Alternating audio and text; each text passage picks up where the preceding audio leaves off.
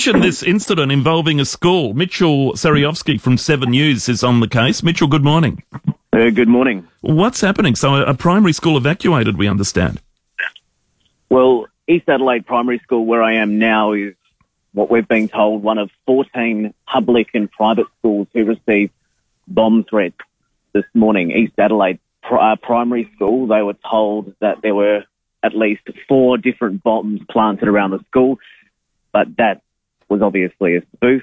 Kids are starting to arrive back now to begin their classes, but it was certainly very scary for, parents, staff and students.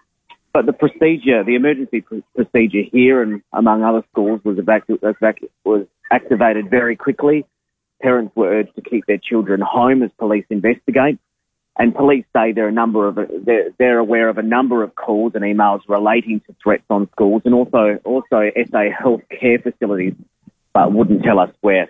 Obviously, an investigation is now underway into who sent out these threats, Matthew. Okay, so do we know if they were phoned through? I imagine they would have been. Not quite sure. The principal at this school where I'm at said there was an email sent to them.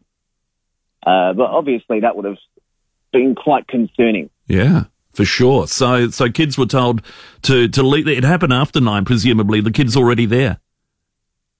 There were at least 100 students evacuated at this school, but very limited with the other schools. I don't have those details at the moment. All right, so a number of other schools and healthcare facilities. That's incredible. Mitchell, thank you. We'll get your updates throughout the day on Channel 7, obviously, and here on 5AA 7 News a bit later on. Thank you so much for your report on that. That's a bit scary and concerning, as you say, absolutely. So schools, some 14 schools affected.